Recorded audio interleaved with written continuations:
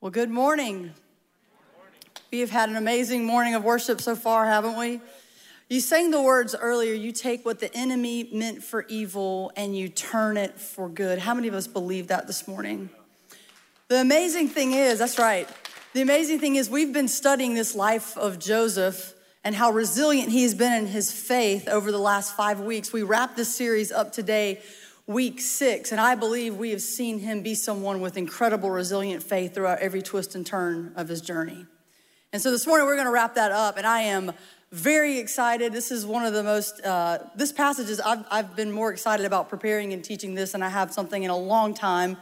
And I am expectant for the ways that God's gonna open our heart today to his word. And I believe that God's gonna do something special in this place. So glad you guys are here. If you're with us online or in the room, I invite you to open your Bible to Genesis chapter 50 as we look at the end of Joseph's life. But before we do that, I want to tell you guys a story. About 11 months ago, 11 months ago, I was visiting my family. And when I was there, my dad ends up coming over, and his workshop is next door to my grandmother's house out in the country. And he just kind of nonchalantly dropped this information. Yeah, I had a stray dog come up on the property about 3 or 4 days ago. And I'm like, oh, really? That's so awesome. And then he says, and then it had 10 puppies the next day. 10 puppies? Yeah, it had 10 puppies. I'm like, well, can I go see him? He's like, yeah. So I jump on the golf cart. We ride over to the property, and I come upon this adorable scene, okay? 10 little puppies, and you can't tell from it, like they are like this big, eyes not open yet, little ear flaps. And I immediately just fell in love with this litter of puppies, and I got really invested. I'm like, what are we gonna do with them? Are we gonna make sure they get taken care of? Are we gonna make sure the mama dog stays healthy and keeps taking care of them? And so I noticed that over the next few weeks, I came home a couple extra times, see my family in Florence, and I would text or call my dad, and I'd be like, how are the puppies? Have you found anybody that maybe want to take any of them? And we were trying to figure out what to do because we wanted them to have a good life. And somewhere along the way, maybe visit 2 or 3, I'm not sure, I decided to myself, I'm getting one of those adorable puppies, okay? I'm getting one. Now, when I decided this, I had several people that I won't mention by name in the service who actually said to me, like, are you sure you could take on another dog? Like, you have a 14-year-old Cocker Spaniel, and she's kind of not doing great at the end. Do you want to really bring a puppy in the house? And after some consideration, I knew it'd be a lot of work. After some consideration and a couple more visits home, I decided, I'm getting 2 of those adorable puppies, okay? They are so cute. So that's what I did. This is Rose and Lily. And this is when I brought them home in December, and they were 7 pounds of just absolute adorableness. And people were like, you're not gonna be able to handle 2 puppies in the house. And I'm like, I'll be totally fine. Let's fast forward to about a month ago. And I find myself in situations now that they've gotten a lot larger, because this is what I'm dealing with on a daily basis, okay? We didn't know what dog breed that they were at the time. We did the DNA test, and they are going to be over 100 pounds each, I was told. So prayers for me in that, but we have the best time. But what I found out, that I have found myself in situations and circumstances that I didn't quite anticipate when I was like, the 2 puppies, how cute. This, about a month ago, I was on this trail, and I mean like backwoods trail. And I was with a friend of mine, and we were walking the dogs, and it got difficult. The path got really difficult because we hit a section of just long mud puddles, and I have Chacos on, and I'm sliding, and I think I'm walking the dogs, but the dogs are walking me. If anybody has a large dog, you know what I'm talking about. And as I struggled through this part of the path, she just happened to turn around and film what was happening, and she, by chance, got this on camera. Check this out.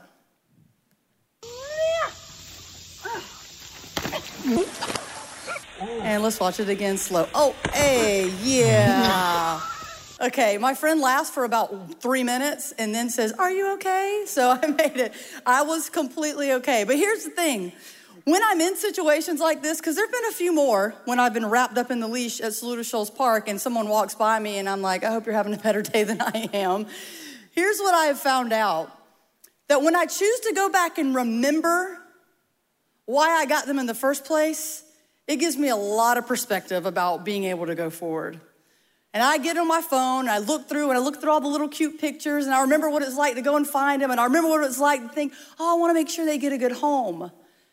And I believe when we choose to remember and get some perspective and go back, it really helps us look at the big picture. And I've found resilience happens when we choose to do that. Oftentimes in life, we find ourselves at a place in our own path or our own journey where things get difficult, where things get messy.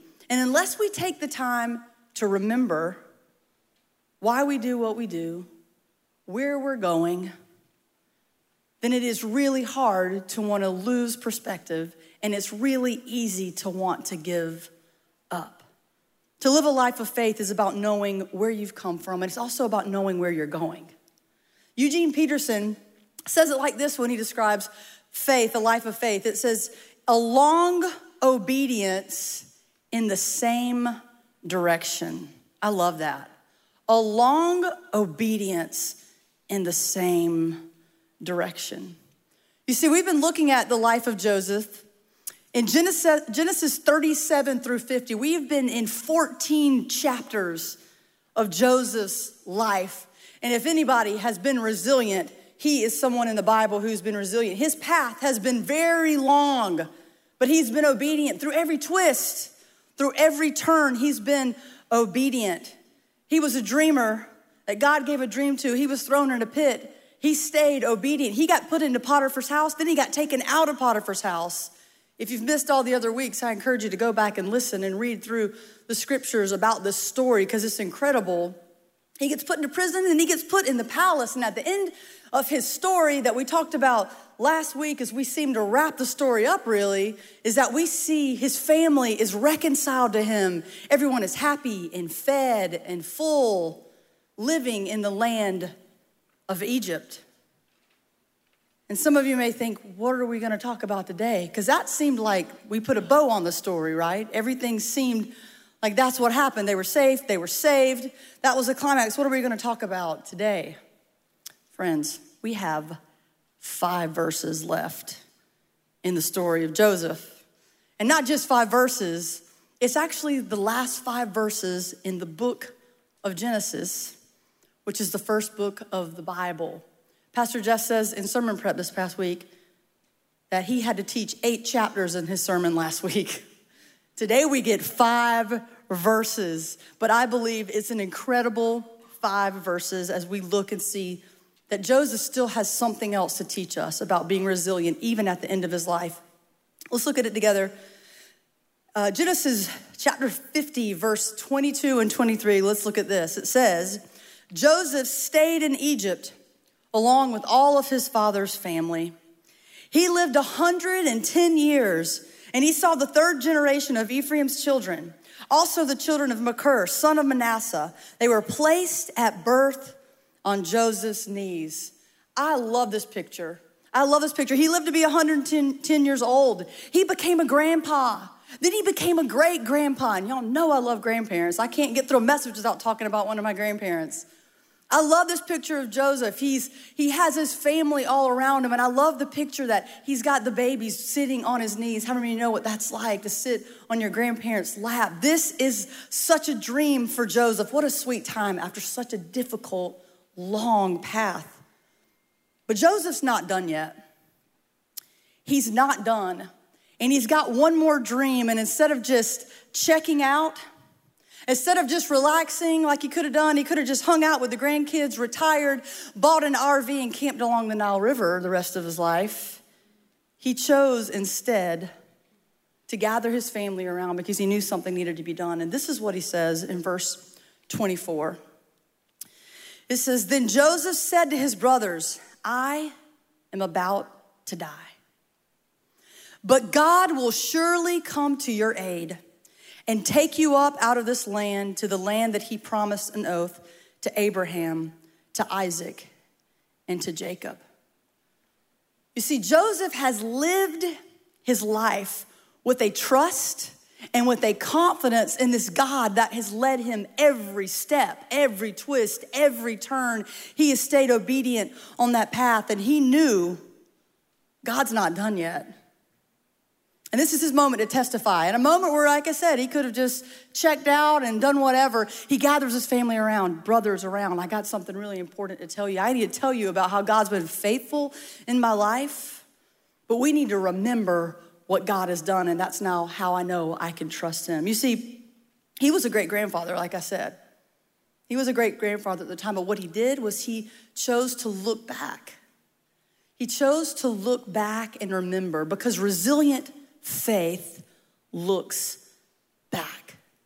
Not to live in the past, but to remember and gain perspective about what God wants to do in the present and in the future. He remembered that there was a promise to his great-grandfather that went down to his grandfather, Abraham, to Isaac, that went to his father, Jacob, and passed on to them and their family. And so this God of Abraham, Isaac, and Jacob is a God that Joseph knows that he can fully trust. It actually says this in Genesis 12, back earlier when the promise was originally made to Abraham. It says this: the Lord has said to Abram, go from your country, your people, and your father's household into a land that I will show you. I will make you into a great nation, and I will bless you, and I will make your name great, and you will be a blessing. I will bless those who bless you, and whoever curses you, I will curse. And all the peoples on earth will be blessed through you. You see, Joseph remembers the promises of God, and he puts all of his faith, all of his trust and confidence in God. You see, the word faith, we use it a lot, and you can have faith in lots of things, but really the actual word just means this: it's a complete trust or confidence in someone or something.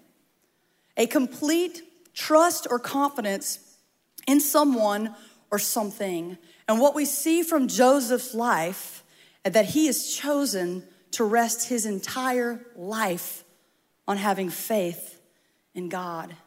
And Joseph chooses to remember and look back on his life. This past week, I took some time to remember, and I know y'all are thinking, why do I have 2 Bibles out here if we're only going to be covering 5 verses today? But I took some time to remember a little bit of my own story and my own journey about how faith has been important and has been passed down. And I remembered that this Bible I pulled out is a Bible that my granny gave to me. So I haven't talked about her before, probably in a message. She's a wonderful woman of faith. I love her dearly, and she's my dad's mom. But on the cover, it says Annie Ruth Ward, okay? So she gave me this Bible, but I'd never really thought about this before. In the cover of it, it actually says, presented by Mike and Janice on Christmas Day of 1989 to my grandmother from my parents. So they gave this Bible to her, put her name on it. And somewhere in the mid to late 90s, she ends up giving this Bible to me when I was in high school. And she wrote the verse in it, Proverbs 3, 4, 5, and 6. Trust in the Lord with all your heart. Lean not into your own understanding. In all your ways acknowledge him, and he will direct your path.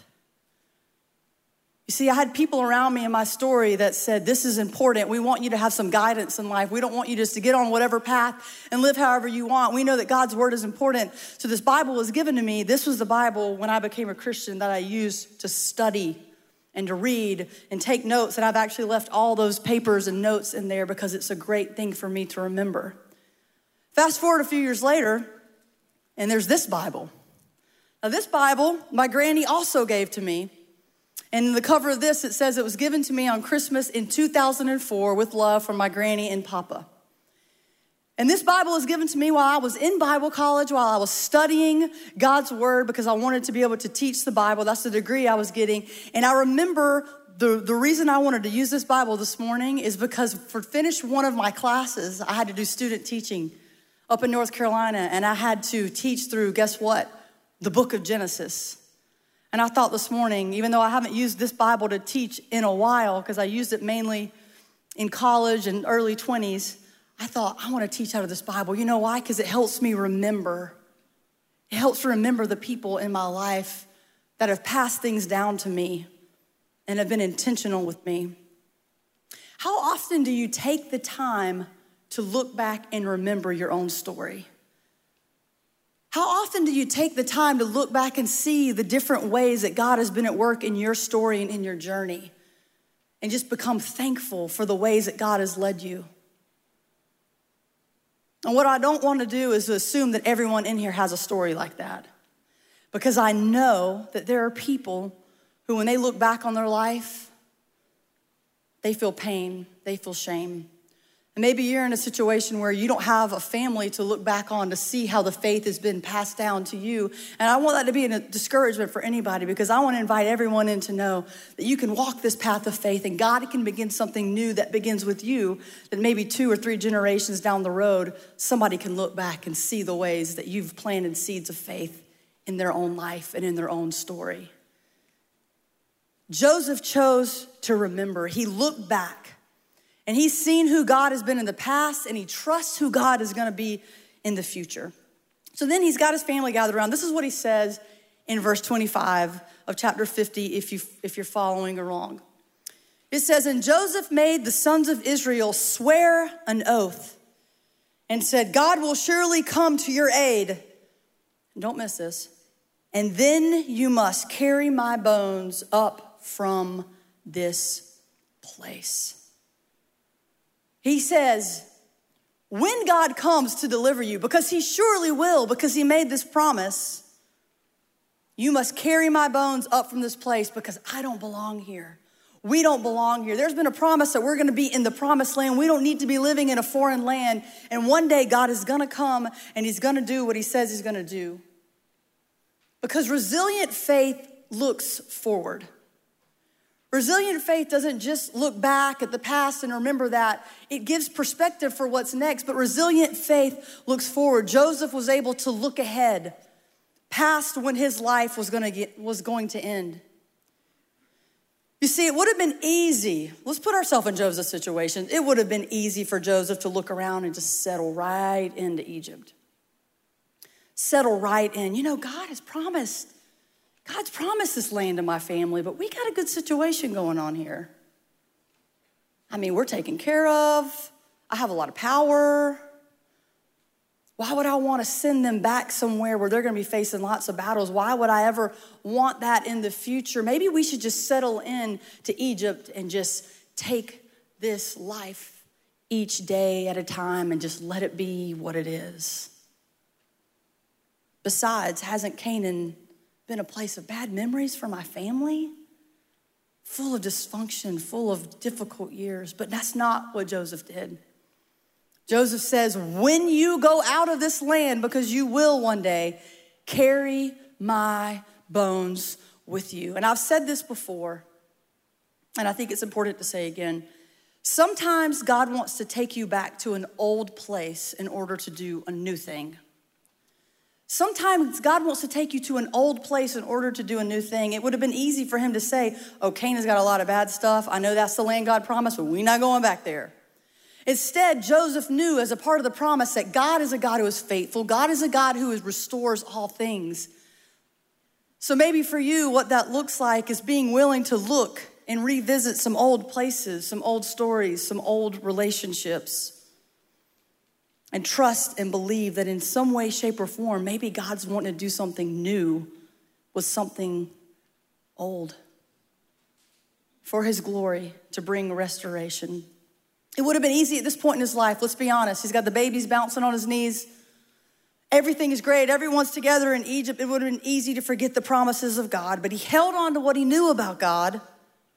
And because he looked back, it gave him the faith to look forward, because resilient faith looks forward. He knew he wasn't going to be in Egypt forever. You see, when it comes to faith, I think sometimes as the church, we don't quite have the perspective, or the way we pass on faith can be a bit confusing. Because here's the thing about faith. Faith has to do with who or what you're putting your confidence in. Not necessarily that you have faith or how much faith you have. Jesus says a mustard seed. It has to do with who or what you're putting your confidence in.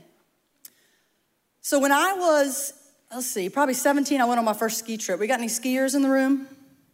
Whoa, wow. The mountain's only 2 hours away, y'all. We can do some winter sports. All right, any snowboarders? All right, wow, nobody. Okay, well, I did it for like a really small stint. When I was in high school, I went on a ski trip with my youth group. I was probably 17 at the time, and when I went on the trip, they were like, oh, it's gonna be easy. They handed me 2 poles and 2 skis, and I thought to myself, this is not gonna work. I am way too uncoordinated for this. But I said, I'll give it a try. Literally 1 hour into my training on the bunny slope and trying to work it out, I snapped one of the poles in half, okay? And I thought, yeah, this isn't gonna work for me. So I took all this stuff and I turned it back in and I said, give me one of those, just the board, the one thing, strap me in. If I drop anything, I'm just flipping down the mountain and I don't come out of it. That seems like a way better situation for me. So I did decent with it. So I got into snowboarding. Well, about 8 or 9 years ago, I went on a snowboarding trip with a few friends of mine for a birthday trip. And so we got there and I was going to get onto the ski lift. Now, if you've snowboarded before, it's rather difficult. This is the part that's hard. You're like sliding into place, you know? And as I was trying to slide to get on the ski lift, the seats were coming around rather fast. And I was thinking to myself, hopefully they're gonna like slow it down for me. And I get there, I don't quite get there in time, but just enough time for it to hit me from the side, knock me on my stomach, but the lift keeps going. And so I end up just grabbing onto the seat as it carries me up, up, up, up. And I see the guy running to me and back to the red button and to me and back to the red button. I'm thinking, he's not gonna hit the red button. This is not a good situation. Until I was about 20 to 25 feet in the air, hanging on the last bar, screaming at the top of my lungs. That's the situation I got left in. Now, at this point, I had a couple friends that were behind me in the ski lift, and I had the guys that were underneath me pulling out a safety net, running around. There were lots of yelling, there were lots of turmoil, and I'm thinking to myself, how am I gonna get out of this situation? This is like not easy. So I remember looking down at the guy that was the safety guy, and I just yelled these words, reverse, reverse. And I heard the fateful words back, no reverse. Oh no. So I'm still like, I don't know what I'm gonna do. I'm barely hanging on. My friends are yelling something I can't hear. There's commotion below. I see a net. I don't know what's going on with it. And all of a sudden I hear them say, let go, we got you. I thought, okay, great. I don't have an option. So what I did was I let go and I hit the ground at full speed with no safety net breaking the fall at all. And I'm just going to tell you, I didn't get injured. It knocked the breath out of me and all the safety squad people came around, but I ended up being fine. I've never snowboarded again, but I ended up being fine. Sometimes in life, I feel like that's how we try to describe faith, as blind faith, and that's not what we're saying. You see, there was clear evidence that it's safe to fall, we got you. It was very clear evidence of that. My friends later told me when they got off the lift that they actually were saying, don't let go, because they could see the safety net was only held on 3 corners, and the other guy was just panicking, not holding his side, so there was no tightness in the safety net. They all missed the class on that, I guess, that day. That's what the management told me anyways. It was a panic moment. And I had faith, I had trust, I had confidence, I let go, and it let me down. And I think oftentimes we get really disappointed in life, especially a lot of people who've grown up in the church around faith, and you've been handed this faith, and you've been trying to learn and understand, but really at the end of the day, you're just frustrated and you're disappointed because you're like, I trusted God and it didn't work out for me. What I want to encourage us all to do is we need to learn to listen. We need to learn to look around. We need to learn to hear the stories of how God's been faithful in the past and the present. We need to research. We need to learn more about what it means and how God has been at work through all of history, because God is a God who can be vouched for. God is a God who can be fully trusted. And when you put your faith and confidence in Him, He won't let you down. He won't let you down. But too often we put our faith and confidence in things that do let us down. Joseph says, carry my bones up from this place because I know the day is coming. Because his faith was in a God that always comes through. How many of you know that to be true? We serve a God who always comes through. Verse 26, it's the last verse in the story in Genesis, the last verse in this book of the Bible. It says this, so Joseph died at the age of 110. And after they embalmed him, he was placed in a coffin in Egypt. Now think about this. This entire story ends with Joseph being placed in a coffin in Egypt. After 14 chapters of this story that had all these twists and all these turns, it seems like we would have gotten the Hallmark ending 3 or 4 verses earlier, right? The family was reconciled and the grandbabies and the great-grandpa scene bouncing on the knees. That's the kind of story we probably wanted to end the life of Joseph today. But that's not the story that it ends with, because Joseph had that dream that when he was placed in that coffin, he was not be there forever. He would not be there forever. You see, Joseph, as we see from the last verse, he was actually honored by the Egyptians, and he was actually embalmed like the Egyptians, so he became a mummy. Isn't that like really weird to think about? Joseph was mummified, and he was placed in a wooden box at the time, but it would have been pretty fancy, and he went to live amongst the Israelites. They did not bury him with the Egyptians in that way. He lived where the Israelite family would have lived. And he lived there, or he was placed there. His body was placed there, ready to be lifted up and carried out when the day came, whenever that day was going to come. Joseph left something behind. Resilient faith leaves a legacy. I want us to remember that. Resilient faith leaves a legacy. Joseph left behind only a casket. It's a casket to us, but it actually represented so much more than that. This casket represented so much more than that. On August the 28th of this year, it's been a really hard year for lots of people. On August 28th of this year, Chadwick Boseman passed away. The world got the news, and people were shocked that Chadwick Boseman had died. He had died after a 4-year battle with cancer. And this is the actor that plays Black Panther, which was a superhero movie. If you follow any of the superhero movies and the Marvel movies, it was a really, really big deal. And he passed away, and it sent shockwaves throughout the world, really, because only a handful of people even knew that he was battling this cancer. And all the while, he's being strong and being this hero for so many people. You see, Black Panther was a big deal because of what he represented. It was truly the first mainstream Marvel Universe Black superhero that really celebrated and honored the African culture to the extent that it did. It was a huge hit. The whole world knew who Black Panther was, it seemed. And when Black Panther came on the scene, it stood for something significant in the Black community, because all of a sudden, little Black boys and little Black girls had a hero, had a superhero that was on the big screen, that had action figures. They had a hero that looked like them. A lot of us had a lot of heroes growing up that looked like us. Superman, Batman, Spider-Man, Captain America, Wonder Woman. Can't forget about the girls. Black Panther represented a new hope for a new generation, and his death sent shockwaves through the world. And I began to hear all these stories, all these articles that came out about Chadwick Boseman and why of a big deal it was. He was from South Carolina, which also made it hit home for a lot of people. There was a story that he visited. He would often go and visit the children's hospital where there were children that were dying of the same disease that he was battling.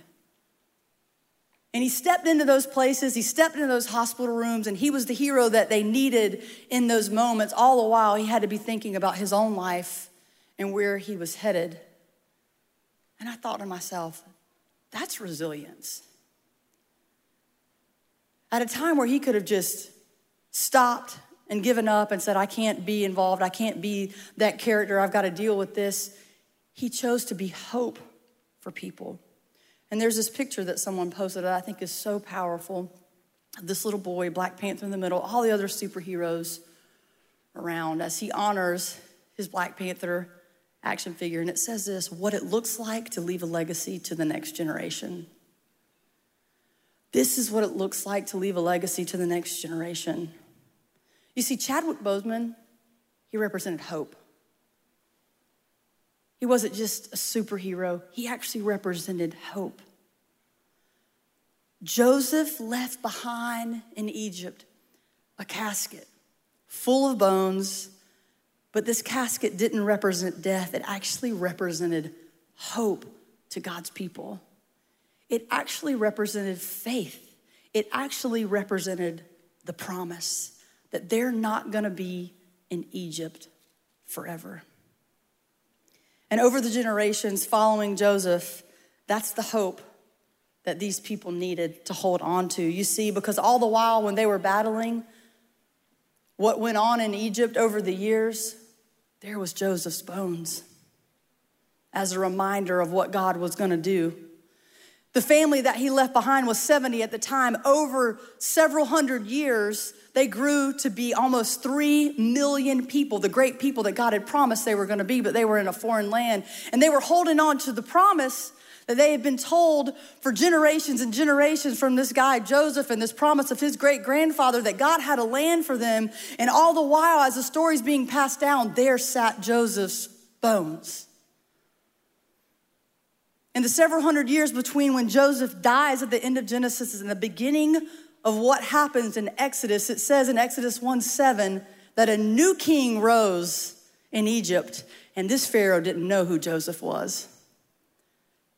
They forgot who Joseph and his family was. So instead of being this people who were honored, now we know the story. They were turned into the Hebrew slaves, as they were called, the section that they lived in Egypt. They were now seen as a threat. And so now this family who was honored over the years, they begin to become slaves and they begin to put to work. And the Egyptians want to get rid of them and the Pharaoh wants to kill them. And all the while there sat Joseph's bones as a symbol of hope that we're not going to be here forever. And I'm sure someone came along the way and said, God's not coming for us. We're forgotten in this land. We're treated horribly. God's not coming for us. Go ahead and put that casket away. Bury it, put it away. I don't want to look at it anymore. But somebody had to step up and say, oh no, we're not burying that. We got to carry those bones out. And we got to tell the families behind us that they've got to make sure those bones get to the promised land because Joseph believed that God was coming for us one day. And one day, a baby was born and he was put in a basket that led him to the palace, and he was named Moses, and he grew up in the palace, and he eventually ran away, and God met him in the wilderness and said to him in a burning bush, go and set my people free.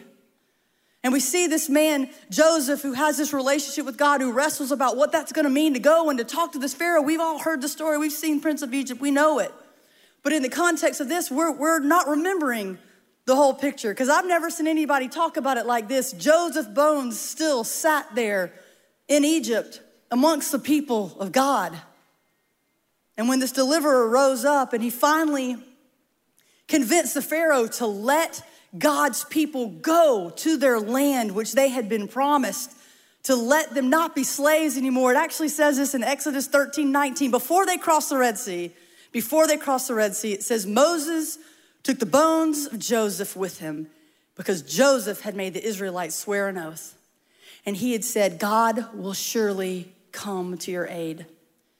And then you must carry my bones up with you from this place. And as they were crossing the Red Sea, somebody was carrying the bones of Joseph. And I'm sure along the way, somebody thought, this is ridiculous. This is heavy. Why are we still doing this? No, we're carrying the bones of Joseph. This is faith. This is promise. This is hope. We're going where God called us to go. And they crossed that Red Sea and they got into the wilderness. And guess what? More people doubting God, unbelief in God. Why did God bring us into the wilderness? To just die?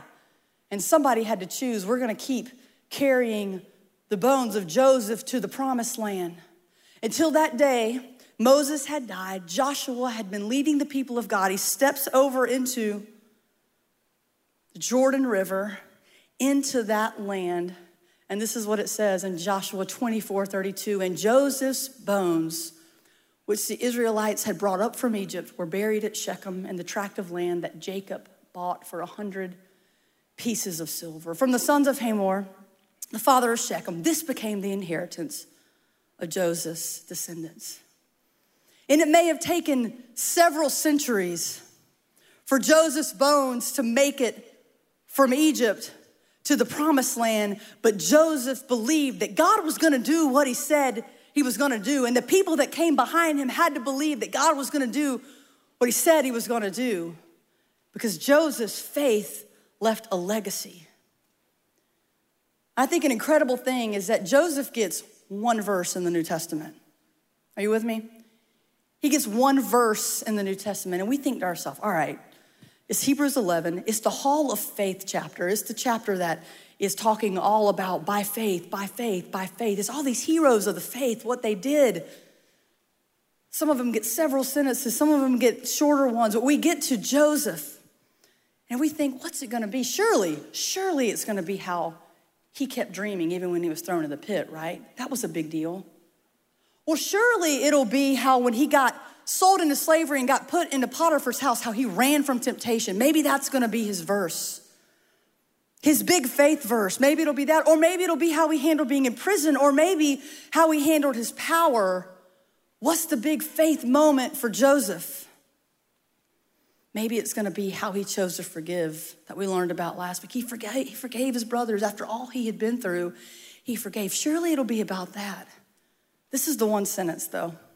This is the one sentence we see, Hebrews 11:22. It says this: "It was by faith that Joseph, when he was about to die, said confidently that the people of Israel would leave Egypt. And he even commanded them to take his bones with them when they left." And that's exactly what they did. And because Joseph did that, guess what? The story goes on in the rest of Hebrews 11 about how the faith story continues as people carry the faith of God and believe in God along the way. Because you see, it's not just about those who have gone before you. It's also about those who are coming behind you. It's not just about those who have gone before you. We could all sit here and tell stories of people that have been a huge impact in our own faith journeys in our own life, and that's wonderful. We want to honor that. But we don't check out there because we also have to be concerned about the ones that are coming behind us. What did Joseph's faith do for the ones coming behind him for those hundreds of years who were waiting to be in the promised land? His casket represented more than death. It represented hope and faith. So the question today is, are you living your life in such a way that you'll leave behind a legacy of faith that will keep pointing people to God even after you're gone? Are you leaving something behind that will keep pointing people to God after you're gone? In theory, every single one of us that's listening to this would say, I want to be remembered. I don't want to be forgotten. I want to be remembered. My question is, what are you doing now? What steps are you taking now? What practices do you have now that show that you want to be someone to leave a legacy of faith for those who are coming behind you? If we're honest and we take a look at our life, how much time do we spend on certain things? How do we use our money, our resources, our investment? How do we choose to invest in things that matter? You look at the relationships in your life. How are you investing in a way that's gonna matter even after you're gone? Decisions you're making now are affecting what that legacy will be later. How are you investing in the next generation? We have a generation that I believe that is coming up that is looking for hope in so many ways, looking for answers. And I believe a lot of times there aren't people carrying the faith like there used to be. So they're left with more confusion. They see a lot of people checking out. They see a lot of people retiring in their faith instead of carrying their faith along. How are you investing in your own family and the people that have been given to you to raise up? Would they say about you that you care more about them being a great baseball player or a great singer or a great dancer? Because a lot of times I see families putting lots of resources towards those things. How are we putting resources towards raising people up in the faith of God to carry on the faith of the church? Maybe for you, what it looks like to carry faith is how you handle a devastating diagnosis in your life. Maybe at that moment where you want to stop trusting God and stop believing in God and say, why is God doing this to me? Instead, people are looking to you and you know people are looking, how is he gonna handle this? Is he gonna keep trusting? Is he gonna keep having faith that God is who he says he is no matter what happens on this side of heaven? People are looking to us with every decision that we make and how we handle things, how you choose to say no to the things that are wrong in your life, even when it'd be easy. How you choose to say yes to the things that are right, even when it's hard. That's what it looks like to leave a legacy of faith, because every step matters. You know, everybody looks at a verse like that, 11:22 in Hebrews. Oh man, how awesome would that be? To get put in the Hall of Faith chapter? That's amazing. I want that. I'm gonna fast forward to the end. I don't wanna skip all the really difficult parts of my journey and my path. And I wanna be at the end, and I wanna be put at the very end, and I want people to wanna honor me at the end of my life. But here's the thing I know. That one verse of Joseph's life about the instructions to carry his bones to the promised land wouldn't be there if it wasn't for every other step that he took. Every step that he took, he was showing faith and trust, from the pit to the palace to the promised land.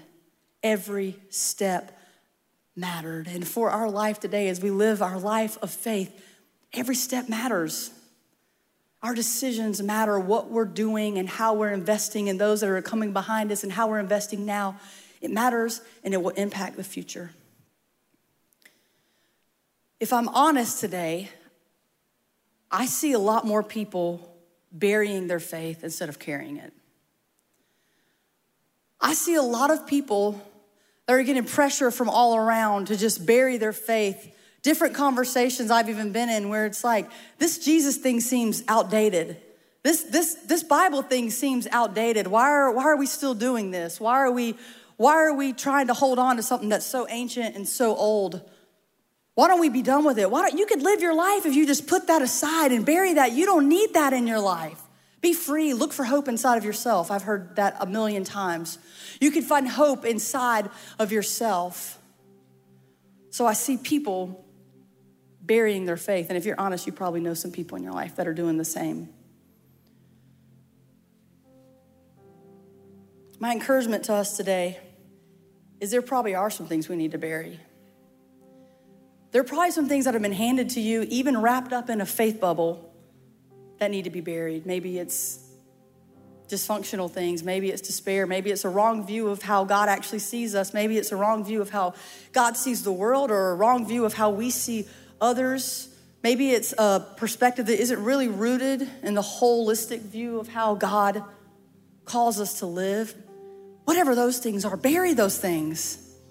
Bury those things. But don't bury your faith.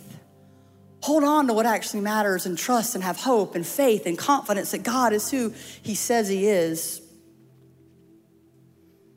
You know, at the very end of the journey for the Israelites, from Joseph's death to when his bones were buried in the promised land, when they crossed that Jordan River, think about this. I thought about this last night. One of the first things they did when they crossed the land of hope and promise was dig a grave. One of the first things they did when they went into the promised land was dig a grave. And the amazing thing is that years and years and years later, in this land of promise, there was another Joseph, and there was a young girl named Mary who had to choose to pick up their part of the story of faith. They had a decision to make. Are we going to be people of faith? And by faith, they brought the Messiah into the world. And his name is Jesus. And the blessing that would come from this people is Jesus. The blessing that would bless all the nations and all the world was Jesus. And it was because so many people did their part of carrying the faith along the way in that journey. Jesus came. And by faith today as a church, that's what we're putting our hope in. For those hundreds of years that the Israelites had the casket of Joseph and had the bones of Joseph, and it maybe didn't make sense to people. Today, the church, we have the empty tomb, and that's what we're looking to. And we're looking to it because we know the words, he is not here, he has risen, rings loud in the ears of the church today. We believe in the empty grave. We believe in the hope that it stands for, because it means that Jesus is coming again to rule, to reign, and to restore all things. And that's what the church believes. And it may take centuries more. It may take years and years and years, but I know I want to do my part, and I want to hold fast to the faith, and I want to believe what God says, because I believe he's going to do what he says he's going to do. And that's what it means to leave a legacy to those that are coming behind you. You know, as we end this series today, we're going to do something a little bit different. But I'm going to invite the band out. And as the band comes out, there's this song that I heard last week, and I thought, oh, this is the song. This is the song to end the Life of Joseph series. And if Joseph was here today, he'd be singing this song about the faithfulness of God in his own life. He'd be singing this song, but as the church today, this is the song that we sing about the faithfulness of God. And I want us to sing this together as we leave, and as we leave this place today, that we be singing this song throughout the week. I want to invite you to stand. I want to have us teach you guys this song first. This is the chorus. Let's do this together. Here we go. I see of your goodness all over my life, all over my life. And I see your promises and fulfillment all over my life, oh, all over my life. Come on, let's sing that again. I see the evidence of your goodness all over my life, all over my life. And I see your promises and fulfillment all over my life, all over my life. Come on, we sing this. And all throughout my history,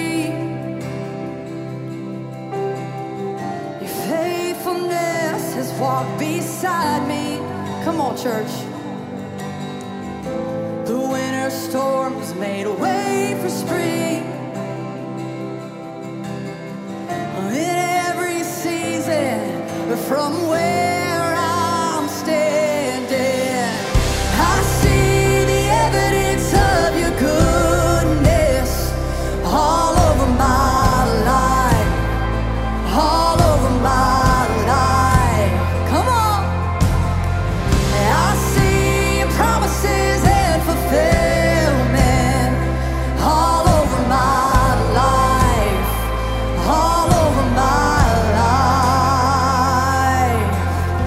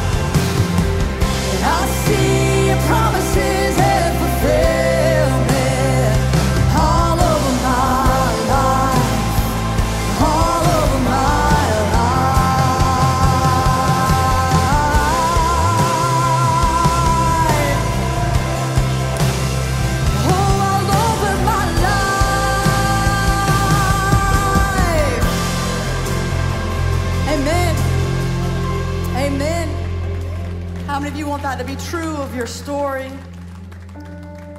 As we leave this morning, I want us to leave with this verse from 2 Timothy. Paul says this about his life. He says, I have fought the good fight. I have finished the race, and I have kept the faith. Whatever that means, whatever counseling you want to work through with somebody, whatever kind of diving in and studying the history of the church and the way that God has been faithful, whatever you need to do to hold on to faith, to realize that God has been faithful through it all, and that's where our hope lies. That's where our hope lies. And at the end of my life, that's what I want to be holding on to. And that's what I want us to be holding on to. Thank you guys for coming this morning. We hope you have a blessed week. And we hope to see you next week as we kick off a series. Thanks for being here.